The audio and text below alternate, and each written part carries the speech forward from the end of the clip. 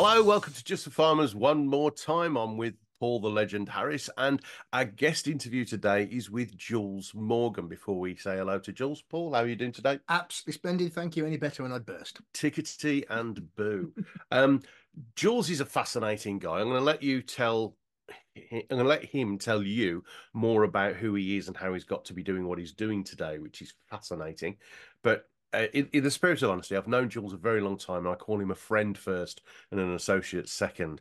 We met at a boxing match that was raising money for charity. Neither of us were a fan of boxing, so we went to the bar, became firm friends. I ended up being his best man. That was one of the worst decisions he's ever made, and and we've become firm friends ever since. I won't say too much other than to say Jules will not probably tell you his CV, so I'm only going to tell you a fraction of it. Serial entrepreneur in the engineering industry, world-renowned marine design engineer, more patents and trademarks next to his name than you can shake a stick at. I think please correct me if I'm wrong, Jules, 12 times world powerboat racing champion, twice world record holder. Combined, it's six. It's six. Six. Yeah. Okay. Okay. I just over-egged the pudding a bit there. And Only six. only six, slacker. And but the reason we're fascinated in having a chat with you today for farmers is because not only have you got some farming background yourself as a child, but also you're quite an expert when it comes to innovation and sustainability. So, Jules, give us a sort of a 3 minute potted history as to how you've got to what you're doing today and what are you doing today. Oh, you forgot to mention Queen's Ward for I was going to let you slip that one out. no. Yeah. Um, I was brought up in a rural area in East Sussex. It's Right. primarily farming, very little industry there. Completely failed at school. My first job was packing potatoes and helping a dairy farmer friend of mine, or his father, or his family, milk. So I got to see how hard farming was. I jokingly say to people that I packed so many potatoes, I can look at a potato and tell you the weight, tell you the variety, and from the mud, probably tell you where it's been grown. But Wow. well, I can't actually, but Right. it's a good story. It's a good story. But the point is that that's where I started off. Yeah, I failed everything at school. I just wasn't interested at school, and then I got an engineering apprenticeship to, believe it or not, manufacture and design rock and soil instruments. So we were developing instruments for measuring the health of soil. Yeah, back in the late 1970s. Yeah. Okay. So did did projects like the Thames Barrier, de Norwich. But what happened is at when I was on the shop floor, I went day and night release to college, and all of a sudden, everything suddenly made sense, and I realised that what I was learning or being taught were tools that I could use, just like a micrometer or file or a drill or a hammer. Yeah.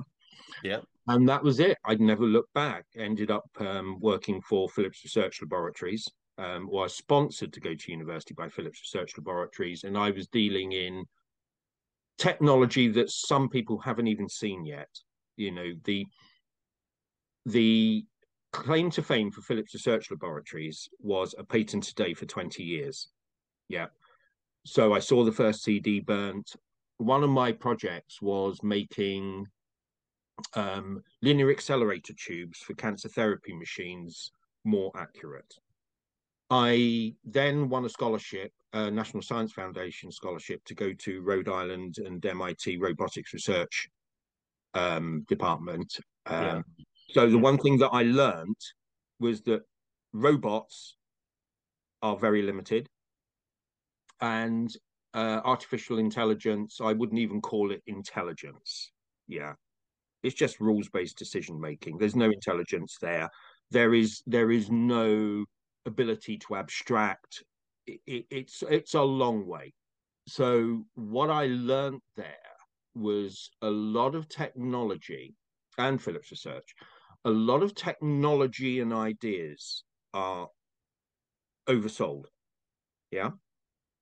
So, I would point out, where's my self-driving car? You promised it to me in 2022. Yeah. And things take longer than you realize. And the technology may work, but the environmental conditions may not. Yeah. And I'll go on to explain that in some of the. Yeah, and I think farmers will be absolutely nodding at that as well. Yeah. Yeah. Yeah. Absolutely. And it's so applicable to farming.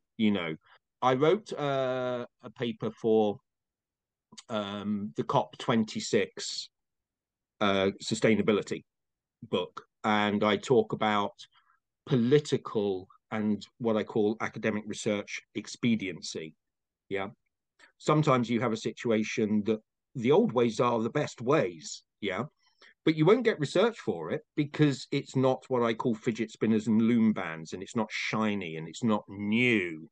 When in fact, in many instances, when I look at a lot of technology, the question I ask is, can we do it? Yeah. Should we do it? And it's that last question that people don't ask. Should we do it? And so what we're trying to do is we're trying to shoehorn new ideas and new technology based around research funding, which is primarily going to go to the new shiny things, rather than going back and seeing if we can optimize the way that we used to do it. Yeah. And so anyway, I left I left Apple and PRTM, and I set up on my own, and that's when you met me, Dave. Yeah.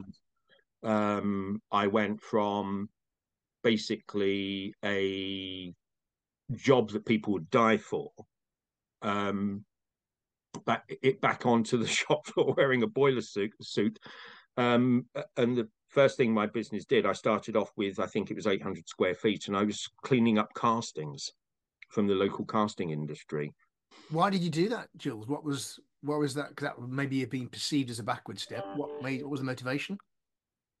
The motivation was that I was working for a company, I can't name them, and I was asked to falsify something. Right. And it was to do with some of the characters in the Guinness scandal. Do you remember the Guinness I scandal? do, yeah, yeah. And I just flat point refused. I just said I can't do that. So this information was going off to the city, it was going off to the bank, um, and I just said no. I'm sorry, I just can't do that. It's just it's Mm. just not right. So I engineered a situation that I got made redundant. Now, considering I had actually written when I came into the company my own employment contract, it was a fairly so I had the BMW for 6 months. I had half a year's salary, and sometimes when you set up a business, I say to people that you don't choose when you set up Mm. the business chooses you.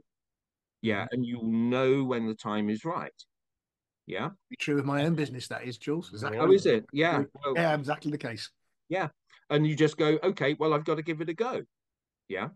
Mm. Um, as it happens, because my knowledge and expertise was so specific, um, the consultancy that I used to work for, whilst I was trying to set up and grow my business, they kept on giving me contracts. Mm. And so went into Scion, went into Apple again, went into BAE, went into numerous companies, basically on a firefighting basis.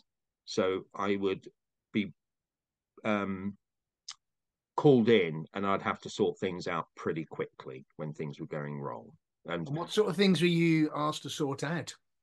one of them was upping the ammunition output for the Second Gulf War. Mm. Oh, wow. So I did that at 3 sites, and we managed to do that. But I'd never seen anything like it. Underinvestment was just astonishing. Scion, they had a problem with one particular feature on their products breaking, and I think it was they had £250 million worth. This is a good while ago now. £250 million worth of warranty claims. and I had to go in and figure out what on earth was going on. And to be perfectly honest, it all came down to one hole diameter, and that was it. Yeah. And when I asked More how are you details. measuring this coming, the parts are made by subcontract, how are you measuring it? The head of quality pulled out a paper clip and put the paper clip in the hole, and he said, if that fits in, it's okay. And And by such margins, fortunes are lost and made. Yeah. yeah. And I just said, I wouldn't mind so much if it was a calibrated paperclip.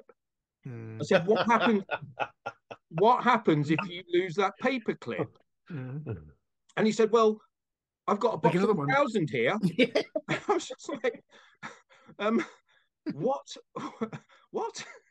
And so where you see the story behind that is where you see big problems, they are generally caused by something really simple. Yeah. And we don't stop to think about the obvious simple things, but and I saw this in a lot of tech companies. They loved problems because it gave them something to do. It was it solving problems was in their DNA. Yeah. Yeah. But solving problems that holds up production, yeah, you need to get rid of that problem once and for all. And it's a cultural thing that you've got to keep on reinventing rather than basically saying, no, this is optimized. We know this works. Yeah. And then moving on from there. And so that was a really big lesson that I brought into my business. So I design and manufacture products, as you know, Dave, that we sell all over the world that just don't go wrong. They just don't go wrong because I've designed out any failure.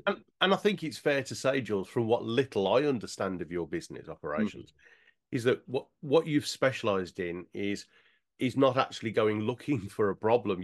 People have come to you with a problem, and you Every love time. solving it.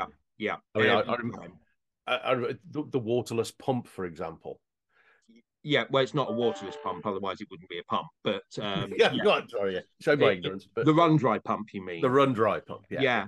So it doesn't fail if it runs dry. We won a design award for that, an international design award. Well, we won 3 international design awards, and they basically asked me to stop entering, which is a bit annoying because my best innovations were the ones that followed after those, but there you go. I tend to stop at 3. So, world records, I tend to stop. And when with the 6, it's year 1 and year 2. So I had 3 records and I broke them. So that's still 6 records. And I tend to stop at 3.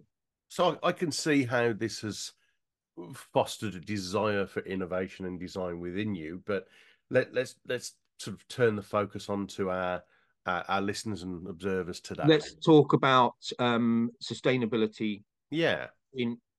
In potentially farming. So what is your definition of sustainability in today's world? Right. Okay. I think you have to turn all of these buzzwords on their head. Yeah. And there's a hierarchy. Yeah. So sustainability for what? What are we trying to sustain? That got me interested in why things happened. So sustainability, yeah, it depends which direction you come from. So for me, farming and sustainability in farming, its purpose is to sustain us as human beings. Yeah. And a lot of people seem to neglect that without a person putting a seed in the ground, yeah, there is no civilization. It doesn't exist. There is no ability to sustain the human population. It doesn't exist. So when you take everything right back to base principles, sustainability of food production, yeah, sustains the human population. And without that, you have nothing. You don't have tech. You don't have the arts. You don't have literature, because we have to be able to sustain ourselves, to be able to have the free time to consequently develop all of these other cultural aspects. Yeah. And I am not wrong on that. I am absolutely right. Yeah. I was really interested in something you said earlier on, just to link it back to sustainability, particularly in farming. You talked about how often, from a technology perspective, we're always looking for new innovations, new. I think you referred to it as the sort of the sexy stuff, you know, the exciting new Oh, technologies. yeah, the But shiny. actually, yeah, but actually, but you also said that actually looking at how we've done things before and maybe building on that Yeah. is also important. So how does that link in with sustainability? You know, I'm thinking of this, you know, we're always looking at, are there new ways to produce food, or should we actually be looking at some of the ways we've always produced food and build some of that into our sustainability plans as well? Yeah. In my presentations, I have this thing called Earth Gain, and there are 9 Earth Gain principles. Yeah. And what they are is a series, it's a doctrine, and there are a series of protocols. And as you work through these, yeah, all of a sudden it tells you what you are really doing. Yeah. I'm not getting you to make the decision. You're doing it by running through these protocols. And this has gained kind of a popular acceptance. So, for example, one of them would be recyclability. Yeah. One of them might be um, no organic chemicals, no VOX. Yeah. One of them might be the ability to recycle. Farming, it should be ring fenced. It needs to be protected, because farming is evolution. Yeah. Mm-hmm. And farming evolves. So if you look at our natural landscape, that's been shaped by farmers for 2,000 years. Mm-hmm. You can't, for something that's so important, that sustains us as human beings. Yeah, you've got to be very careful in any changes that you make to food production, and what sustains us to be able to do all those things that we need to do. Yeah. So if you look at some of the things that they're talking about in farming sustainability, yeah, they're talking about crop rotation. Mm-hmm. Well, that's not new. I learned about that at school. You come to Warwickshire and you can see the shape of the fields where they're undulating. Yeah. Mm-hmm. Mm-hmm. And so that would have been the 3 crop rotation. Yeah. So farmers do not have an interest in destroying effectively their own machinery. Mm-hmm. Yeah, I wouldn't go and take a hammer to one of my £250,000 CNC machines, because, so you are not, I work on the base principle that you are not going to destroy the overall environment. Yeah, because it's been shaped for the last 2,000 years. Yeah. And trying to revolutionize farming, yeah, over a short period of time against commercial, academic, and political expediency, for my measure, is a dangerous thing to do. You have to let the farmers evolve over a period of time. Yeah. And you have to provide them with the tools and the resource to be able to ensure that people like me can buy food at a sensible cost, and is sustainable. And my So where fear is, does sorry to interrupt you, Jules. You talk about innovation as well, I think, a lot, don't yeah, you? Well, so where does innovation and sustainability come together? Because again, agriculture across all the spectrums, the levels of innovation, particularly in machinery and science, is incredible. But how do you see, as bedfellows, innovation and sustainability coming together? right.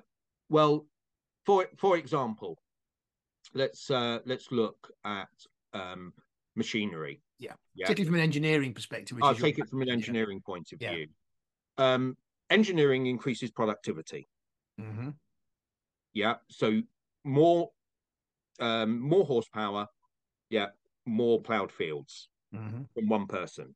So we're talking about the productivity of a person, and we're talking about the yields. Now, these are principles that we use in manufacturing. Yeah. I know that people are using drones to inspect. Well, that's fine. Okay. So there's that level of innovation. But for example, I work in the marine industry and I belong to something called the Next Generation. It's leading experts trying to figure out how we electrify vessels, yeah, ships. So if we wanted to fully electrify 100,000-ton ship from internal combustion engine, yeah, or nuclear in some instances, to electric, that vessel would need to become 2 million tons. It's what we call 20x. Yeah. Now let's take that principle. Yeah. And if you took that 2 million ton electric driven ship into Portsmouth Harbour, there isn't enough electricity to charge it. Yeah. But the mantra is that we have to go electrification. Now, what we're not doing is we're not talking about the how. So I've been working with this group for 10 years going, how do we do that? So, let's say, for example, a government edict comes out that all combine harvesters have to be electrified. Mm-hmm. That's what I was just thinking, actually. Good example. Yeah. Well, I will tell you something for nothing. It ain't happening. One, because of the duty cycle. Combines, I see them where I live. They're working 24/7. That's right. Yeah. That's an asset. You've got to sweat it. Yeah. Mm-hmm. Two, the way to be able to achieve the same duty cycle, yeah, you are going to have to make the thing so heavy, it's going to sink into the ground. Yeah, exactly. Yeah. Yeah. And so there's all these basic things, but everybody chases electrification. So, for example, if I wanted to make farming sustainable, I would ring fence the machinery, the technology, and basically say, right, we might want to electrify passenger cars. Agricultural equipment has to be ring fenced. It's interesting, again, Jules, because I think about some of the equipment we've got in agriculture, and where technology can really help in terms of yields, efficiency, is in accuracy. So GPS systems and things like that absolutely help. But I think I was interested in this. We have to keep innovating. We have to keep innovating, and sometimes innovation could take us backwards in other areas, as you say. Suddenly saying, well, we don't want to have diesel fueled equipment in agriculture because it's got to be electrified, that could make the soil worse because you suddenly got heavy machinery on the soil. So it's how do we get the balance, I suppose, and your background in terms of marine technology, how do you get the balance between innovation, which is almost constant, people wanting to constantly innovate, with this sustainability piece of yes, but there has to be a balance with sustainability. I almost feel like the innovation wants to drive us forward, and sometimes sustainability needs to hold us back. So, how do we get that balance right in your experience, Jules? I've been developing products since I was at the beginning of my career, and interventions of ideas very rarely work. The market will decide. Right. So the farmer will decide. Yeah. And so I develop a product every month, and I have a general rule. Yeah. If I don't like it, it's going to sell really well. If I design something that I like, nobody wants it. Yeah. And why is that? Where's that come from? Because the tendency is to over specify it, and the design becomes the obsession rather than the function and the cost of ownership. Yeah. So that's the balance, isn't it? Yeah, and it's very tricky. But you can imagine out there we have green activists, we have politicians listening to the green activists, we have research establishments that get funding on new shiny stuff. Yeah, and generally, if you want a product or a new innovation to succeed, you go and ask people that are listening to this podcast. Yeah. I attended the Rishi Sunak Liz Truss hustings at the NEC, yeah, just to see what was being said. But on the way in, I got accosted by Insulate Britain people, and this young lady, if I'm allowed to say that nowadays, this young person, I should say, thrust a leaflet into my hand and said, we need to insulate Britain. I said, I completely agree with you.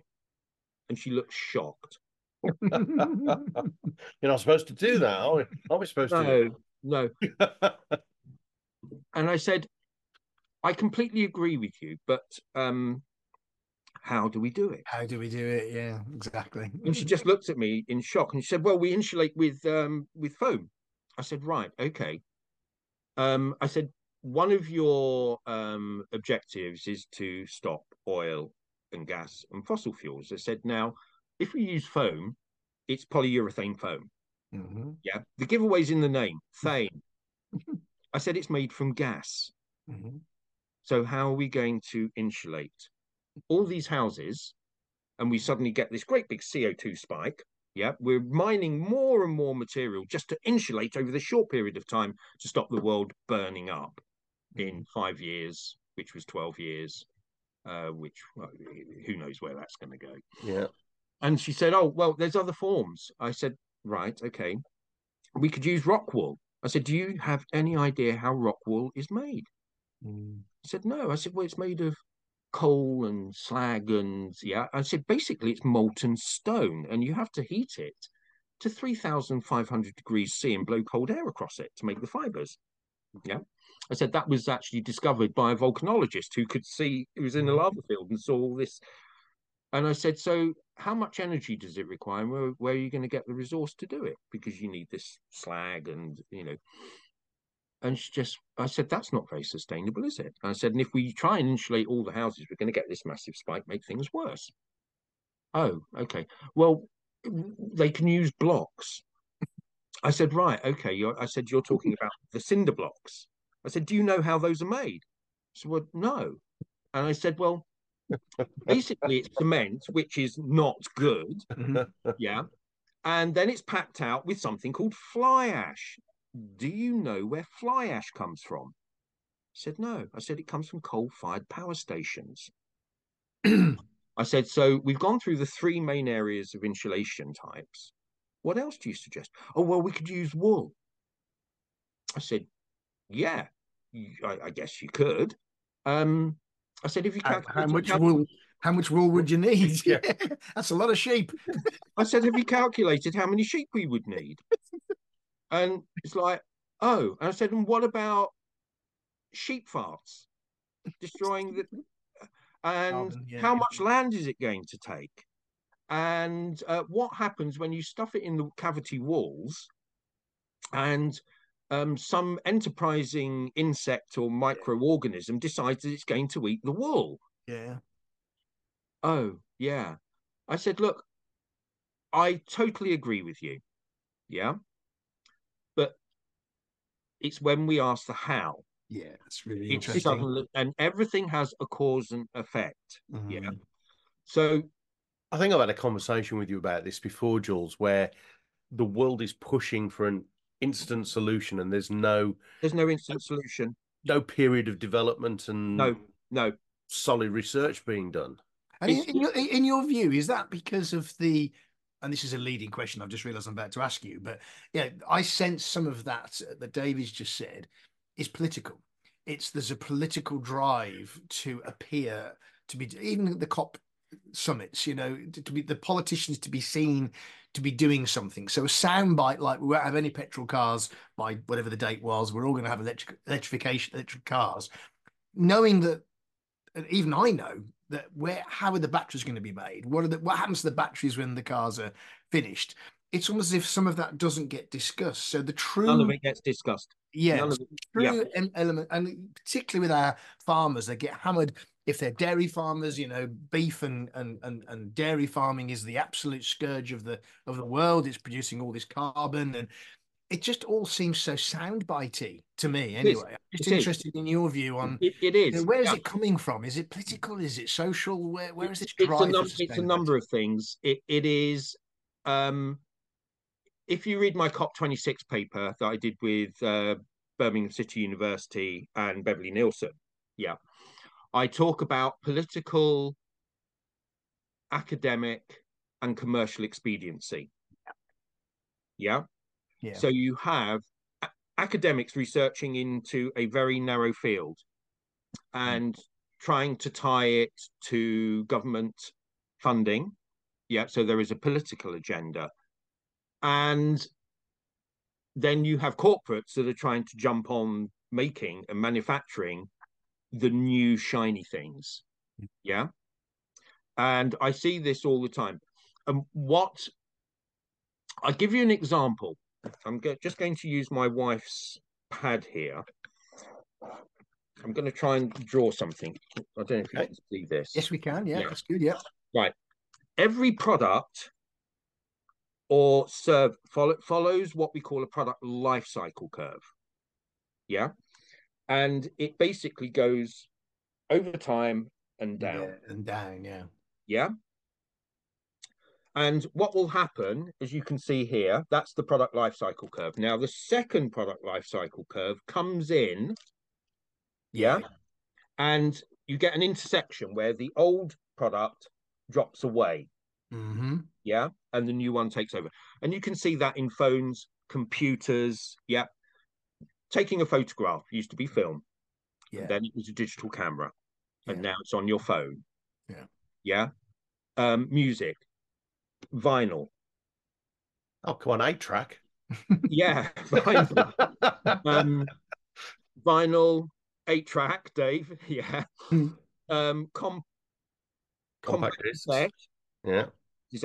Developed by Philips. Mm-hmm. Laserdisc, 12-inch, developed by Philips. Yeah. CD, yeah, developed by Philips. MP4, I don't know if Philips developed that one. And now you have the evolution to just download onto anything. So they've all followed product life cycle curves. Yeah. With that one, none of them threaten the existence of our humanity because we can't eat. Yeah. So it's okay to push for that. Farming, I would say, is a very different thing. Mm-hmm. Yeah. So basically, if you can see that, yeah, this is time. Mm-hmm. Yeah, and this is the market size. Okay. And then we have a third product life cycle curve. Mm-hmm. Yeah. And you have your intersection point. Yeah. Now, what we are doing, for one reason or another. Just pause there a second, Jules. For those that might be just listening on audio and not Yeah. seeing the picture that Jules has drawn, effectively it's a graph with what looks like a mountain, like a soft hill. Mountain. Yeah. Yeah, and then the mountains mountain intersect. So you imagine a over. mountain range of mountains that intersect. That's the picture that Jules is drawing, looking across the horizon. And there's certain intersection points when the one mountain curve is dropping down and the next one is coming up. Just to help those that are listening in. Yeah. So, right, I'm going to show you this now. Okay. That is the first product life cycle curve. Let's call that internal combustion engine. Yeah. There should be a product life cycle curve here in the second mountain. Yeah. And there's not. There's a big gap. There's a gap. That should be hybrid. Right. Between the two. Yeah. But we've jumped to internal combustion engines. Interesting. Yeah. That in product development, that valley is what we call the valley of death. We've jumped to product life cycle curve. So taking things what you do like, is you destabilize both markets. You destabilize the internal combustion, the improvement there, and you also destabilize the electric car market, which should be following a lot later. And the problem is that we have technologists, and I'm a technologist, saying the technology and the science will catch up. Well, I've got news for you. It ain't going to. Yeah, not that quickly. No. Not that quickly. It will over time, but it isn't. So we have to decide between the time that technology cuts in and becomes totally usable and meets all the duty cycles, and figure out if it is threatening our sustainability in food production up until that point. I think this is brilliant, Jules, because when I think of the farmers again who are coming under so much pressure from what they put into the soil or what they put onto the soil, whether that's livestock or it's crops, and there's this constant feeling of they've got to change really quickly, as opposed to that journey of, I think the hybrid engine being a really good metaphor. That, I had a previous hybrid car, I really liked it because it would self-charge. It didn't require the same sort of battery size that a total electrification car does. It was sort of that in between, and yet there's this drive, we must push on towards total electrification. So I think in farming, the sustainability message is, without sounding too simplistic about it, don't throw the baby out with the bathwater. Don't say we've got to stop doing all the things that we're doing. It's not like suddenly saying we can't have any cattle anywhere because they don't understand what the cattle bring to the soil. So how do we get to that place where we address that valley of death almost, and we get in, particularly in agriculture, in your view, where we can do this? What is it? A gentle move across, or because that to me then is sustainability, isn't it? What's the bridge? Yeah, that's a good question. How do we bridge it? How do we bridge that gap? The market will decide. Yeah, it's market driven. It's market driven. Yeah. I was at Michael Gove's environmental bill reading in 2015, and I was surrounded by lots of well-meaning people. I know where you're going with this. Go on. And all obviously chasing, a lot of think tanks there, a lot of them chasing research funding. Okay. And I said to them, I'm investing in horses, because if we carry on this way, that's where we're going to be. And everybody had a laugh. I said, no. I've just come from Marylebone down to the QE Centre, just outside Westminster, and it's about 1.5 mile journey. I said, I averaged 7 miles an hour on that journey in an electrified or semi-electric Coventry-built taxi. I said, that is the same operational profile as a 19th century horse-drawn hackney carriage. I said, and that's why these taxis are called hackney carriages. Yeah. I said, now what you have to figure is, at what point does it become economically driven that using horses is cheaper? At what point? Yeah. And everybody had a laugh. Oh, yeah, but the technology will catch up. I said, it might not. And then basically, somebody said to me, yes, but automation and technology will win. I said, no, it won't. Not every time. Not every single time, yeah. Now, I could almost envisage, going back to your combine harvester example of let's electrify these huge machines, the aha moment of realizing, actually, do you know what, we'd be better off with a couple of horses and a plough back in the fields. Almost, and is that what happens? Do we sort of often go full circle? Everything goes round in circles. Yeah. Well, there is a large movement now of farmers who are not ploughing fields. They're just drilling different crops over each other to prevent weedage, and they've grown massively.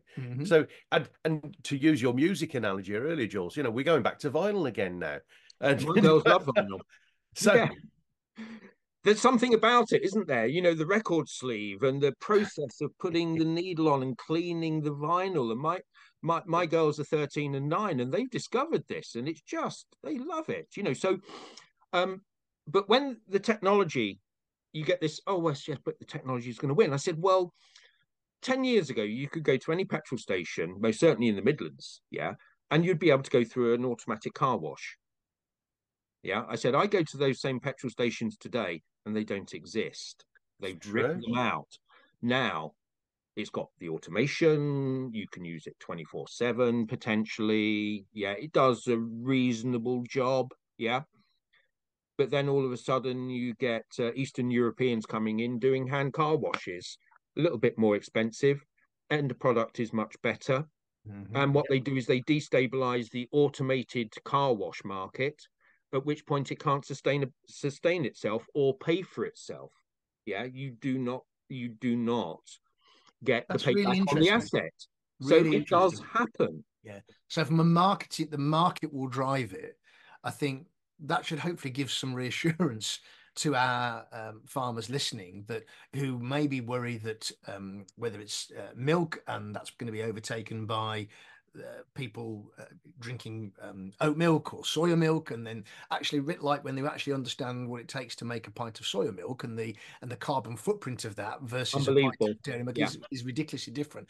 And maybe eventually the public will catch up, and then that's what happens, like your car wash analogy. Interestingly, I took my car through a car wash because I was desperate because it was filthy.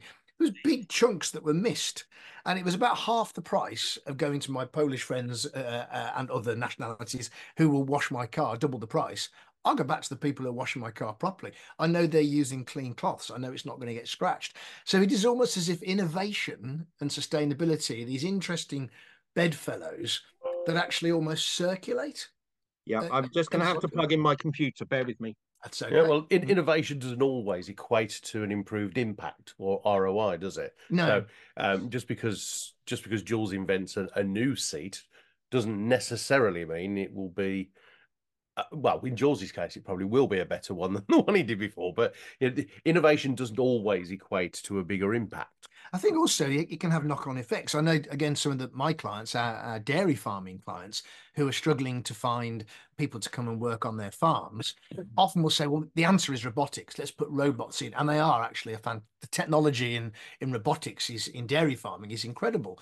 But it doesn't mean that you don't need people. You still need people to look after the animals. So sometimes we can get almost fixated that innovation is going to be the solution to our sustainability, but it isn't the only solution, is it? No, it's not. Going back to your case, in my business, yeah, there's automation, yeah, and then there's something called automation. Now, automation takes away jobs. Yeah. Automation, which is a Japanese invention and is a philosophy, is you use the technology in the robot to aid the person. You do not look at displacing the person. You use it to increase productivity. Is that Kaizen? Yeah, it's more out of the same. Yeah. Not more out of less or the same out of less. Yeah. And this is where we are making a lot of mistakes. The other thing is that you have to look at the value proposition and how we value what people do. Yeah. So you only value a roofer when your roof leaks. Yeah. We will only value farmers when we don't have food. Food, that's right. Yeah. Yeah. So, it drives my wife and my children round the twist. I go and look at the origin of all the foods, the fresh foods in the supermarket. Yeah. So spring onions from Egypt. What about the carbon footprint and bringing them over? I'm pretty sure they don't go by slow truck. I bet they're avocados. Yeah. Really? And so what society has to do, this isn't all down to the farmers.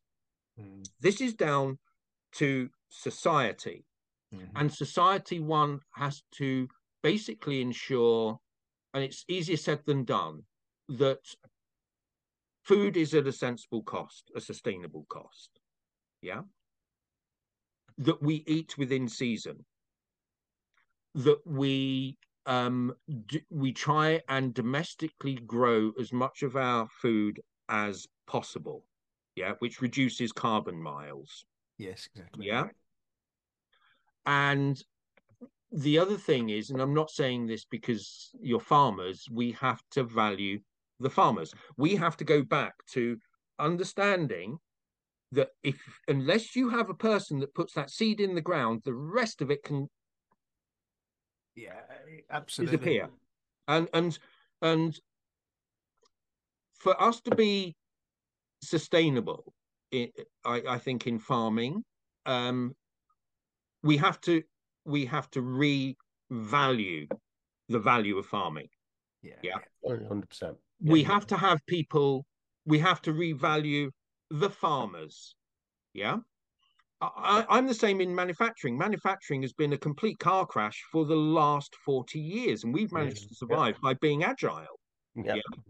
Farming's the same. Now, I can't understand why all of my peppers and tomatoes and such like comes from Holland. It's because they have hot houses. So, and then you have a self-contained environmental position, and you pump CO2 into the hot houses because you get better productivity in terms of the growth rate of the plants. Yeah. Why are we, if we are so hung up on reducing CO2 and other gases, why are we not investing and putting money into our farmers and our agriculture and such like to be able to put these things in place? Yeah. I think you probably can't hear it right now, Jules, but there's about maybe 500 if they're listening, people cheering right now at what you're saying, because our farmers right now are feeling in many ways pretty downtrodden, as if they're the cause of the carbon issues we've got in the atmosphere. And what I loved about what you've said so far, and I think Dave's going to ask you about some specific things in a second, but what I loved about what you've said is the how. Is that it's so easy for any particular body, political, social, research body to come at it from a very narrow angle. And you just said, I think, something really powerful. Let's all just step back a second, slow down and ask the question, so how's that actually going to work? Not from my own self-interest, whether it's political, social, research or whatever, but actually, how is this actually going to work? If we all just sat down and did that, we'd come out with much better long-term, truly sustainable solutions rather than a short-term social, political, economic fix. Yeah, the problem we have is that there are engineers' solutions and farmers' solutions. Yes. The people know how to do it. Yeah. But we have a very large body of people that are that have a very particular band of interest. Now, the thing is as a farmer, as an engineer, I have to have the full spectrum. Yeah. So, for example, let's look at electrifying vehicles. Now, I'm not against electric vehicles. I worked on the first Tesla. The first Tesla was actually made by Lotus in Norfolk. I did all the lightweighting on it. Yeah. Wow. So I saw that, 25 years ago. It was the first Lotus S2 that came out. That was the first Tesla. And it's all about duty cycle. Yeah. And the capability of the what the piece of machinery can do. Yeah. So if I lived in a city and I just did 6 miles a day, an electric car would be ideal. Hang on, yeah, absolutely. But I don't. Yeah. For example, I'm working on an electric ferry and it goes across a river and back again. Fine. But you can't use that same electric ferry to go and do a longer journey. Yeah, because in marine we have very strict rules and we have to have basically contingency built in and obsolescence. Yeah. So it's how you fit the technology to the purpose for which it's intended. Indeed, so I'm not writing off all the technology. Some of it's very, very good. But for example, that ferry, if it was an internal combustion engine or a hybrid, its operating capability and scope is much larger. Yeah. So for an engineer, I have to look at what I think this might be doing in the future. If it's a very narrow band, fine. Yeah. Of operation, that's absolutely fine. But you can't take that product or that asset and use it somewhere else. So as an engineer that's trying to design around an economic proposition, I have to ensure that its operating capability and its mission capability has a much wider band. And that as a metaphor is exactly how we should be looking at A innovation and combine, sustainability. any piece of equipment that you put on your farm, you are going to need payback, you are going to need productivity, you are going to need low downtime. Yeah. And Exactly. at this moment in time, it's what I call the TRL, technology readiness level. Could we electrify a combine harvester? Let's just use a car, for example, because most people can get their head around that. Is the car technology ready? Yes, under certain circumstances. So an electric car, if you're driving 10, 12 miles or short journeys, ideal. Is the charging capability technology ready? Yeah, exactly. Nope. No. Nowhere near. Is the grid ready? Nope. No. Is the ability to extract mineral resource? Yeah, exactly. Ready? No. Is the Is there the mineral resource? no, it takes 16 years to get a mine up. Yeah. And they've shut most of them down. If you look at one of the big mining companies has just shut down a copper mine. So you've got to go right through the supply chain. Yeah. And you've got to have all the technology readiness levels in synchronization. Yeah, that's the case. And we don't have that. One, because a lot of this resource is global. Two, because there might be a war.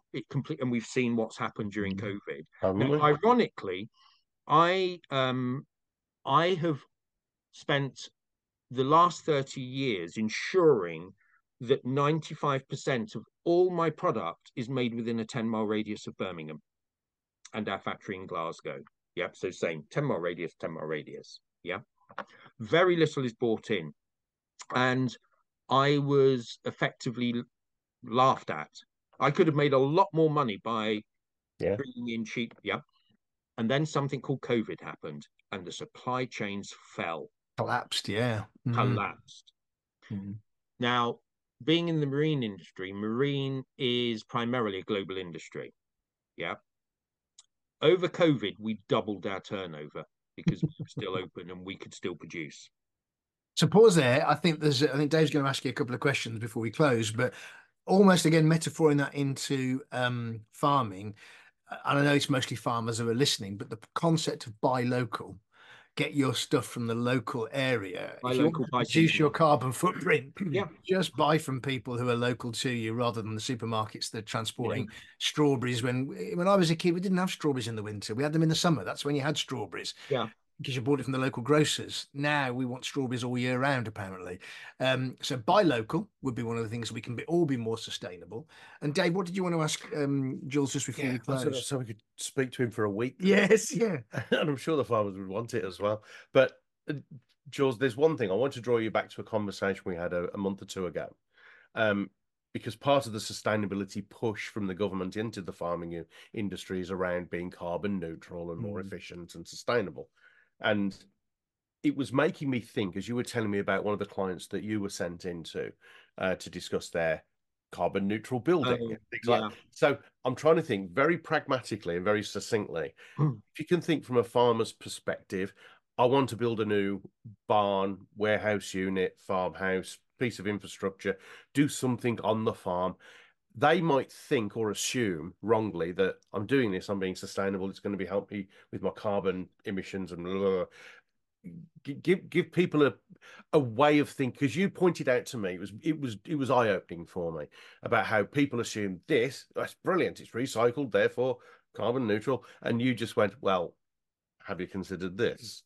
Can you remember the conversation? Yeah. Okay. One of the things I do is I help the King's Awards with applicants, and sustainability is some of the things that I've done, and so I get to see a lot of different applicants for the King's Award. It's actually a very, very good process to go through, because it actually makes you stop and think about your own business. But I visited two applicants or potential applicants. One of them is a 150-year-old casting company, cast iron, yeah, and sand on the floor, based in Wolverhampton, amazing place. They did the Iron Bridge works, and I was walking through to see how we could frame their application to the King's Award. And a foundry is a hard sell. It's a really hard sell for sustainability. Until we went out the back, and there were these stillages full of second-hand brake discs and brake drums, which were made out of cast iron. And I just looked at it and I just said, "What's this?" He said, "Oh, all of our cast iron is recycled." I said, "Okay. How many tons do you do a year?" And he told me. I fell off my chair. So on my computer-aided design system, I have something called Sustainability Express. So I pulled up an average brake disc and worked out, if it was recycled, how much CO2 it would save, water eutrophication, air acidification, and basically energy. And by the time I'd finished the calculations, they are saving 8 million kilograms of CO2 a year. Wow. Purely by recycling brake discs. Because you also don't have the cost of the refining, you don't have the water requirement, you don't have the energy requirement, and to recycle a material is infinitely more efficient than creating it from prime. Now, the problem we have in all of this is we tend to go for new minerals, which are vastly expensive to the environment, in terms of water eutrophication, air acidification. If you recycle the material, it's much, much more efficient. Let me give you an example. I primarily use aluminium in most of my products throughout the factories, in all of my designs. Now, aluminium is expensive to make. Unless you get aluminium that is made by hydroelectric power, and all of a sudden it starts becoming a little bit more environmentally friendly. But about 80% of all aluminium that's ever been extracted by man is still in existence. Wow. And then to convert aluminium, recycled existing aluminium to new aluminium only requires 5% of the original energy cost. Wow.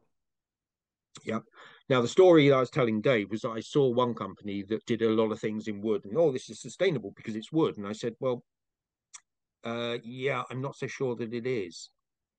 So if you took a wooden beam and an aluminium beam, for example, the wood over its extended life has potentially a similar CO2 footprint to the aluminium. So I was trying to explain this and said, right, okay, where does the wood come from? Where it's Canada. I said, do you know how they get a lot of this wood out? And like, no. I said, there is a trend to pull it out by helicopter, because what they do is they don't just flatten a complete area, they pick certain trees. I said, and then to get the wood seasoned, what do you think they do with it? And I said, I don't know. I said, they put it in a big oven to dry it. Heat and chemicals, yeah. I said, and then it's got to be sawn, and then it's got to be transported. And then what happens at the end of life of this wood? You recycle it, or I said, well, you can return it to the earth, at which point wood is a carbon trap. It traps carbon. Okay. I said, so it returns to the earth, degrade, releases the carbon. Or you burn it, releases the carbon. Yeah. I said aluminium,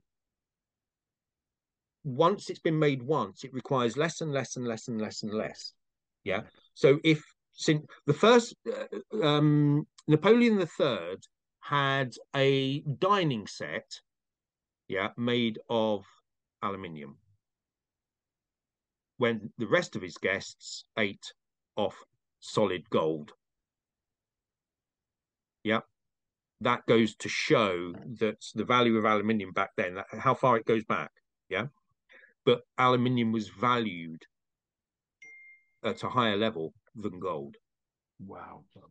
So if we had to sort of summarize then your thoughts on, again, particularly bringing it to the agricultural sector, this balance between innovation and sustainability, what would be the things that you think the industry really needs to look at? Two or three things that, as a whole, not necessarily just the individual farmer, but collectively, what do we need to do you think, to get the balance right between innovation and sustainability?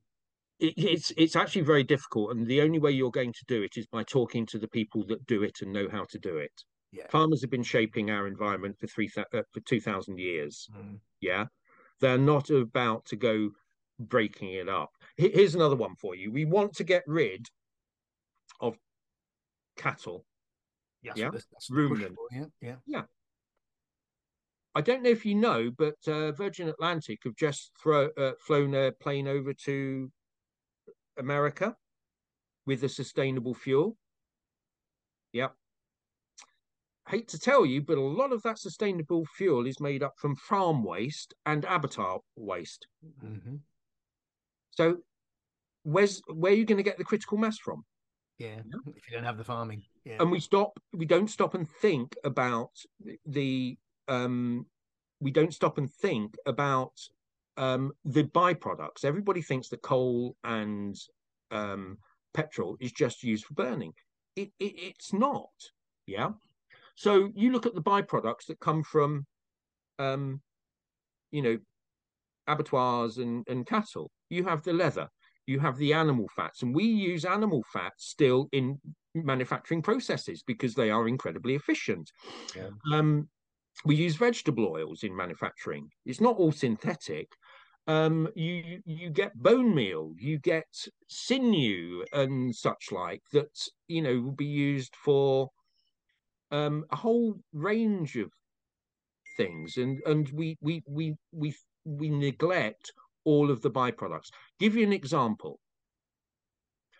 One of the things that we use to filter water and air and a number of other things is something called activated carbon. Yeah. So a spoonful of activated carbon will have the same surface area as Wembley football pitch. That's how it filters. I use activated carbon for taking out nasty things in bilge water with my pumps. Yeah. Activated carbon can be derived from charcoal, but the best stuff comes from coal. Yeah. So if we get rid of the coal industry, what currently happens to the production of activated carbon? One, it disappears. Two, it goes up in price so much that nobody can afford it. Now, you will say, well, technology will catch up. Well, it hasn't, and I can't find an alternative at the moment. And trust me, I look. But the other thing is that what else is activated carbon used in? It's used in kidney dialysis machines. So I think the overriding message. So you don't get something for nothing. You don't get exactly something for nothing. The overriding message that I've taken away from our farming community is that don't panic. The sustainability piece, where we may be coming under attack in a very narrow area, once people like yourself and others who ask those questions, yeah, but how? If you take that away, what are you going to replace it with? How will that work? I find that really encouraging as a discussion that makes me think that it's not going to be so narrow that either the political, the social, the economic argument is the only one that comes out. If we start to look more broadly, actually there will be solutions that will probably take longer. Technology might eventually help us, but it's not a simple solution of take cows out, take this out, take that out, and suddenly it all goes away. It doesn't, does it? Do you agree, Dave? That's sort of the. I think that, and the final thing there, Jules said, which is around if you're going to do any kind of infrastructure or renovation, consider the materials you're using. Actually do some research into where it's come from, what is its impact on the environment, and if you're in any doubt, get in touch with Jules Morgan. Yes, Is what I'm hearing here. I think Jules, if I was looking at, if I was a politician of some kind of stature, I would be looking at, one, reducing the carbon miles on food, making it more domestic. So I would be sitting there basically saying, right, okay, we need to invest in this sector to allow people to become productive, to reduce carbon miles, to create food security. Yeah, that's what I would be doing. Here is a grant to build a hothouse. Yeah. I would then be ring fencing the current method of production until solutions and technology has proven itself. So, for example, you could drive for electrification. Well, ain't happening anytime soon. Me and my group, which includes some pretty heavy hitters, have been trying now for a long time to figure out how we electrify marine, and hybrid is where we've stopped. Yeah. But the big one is we need to change the opinion of society.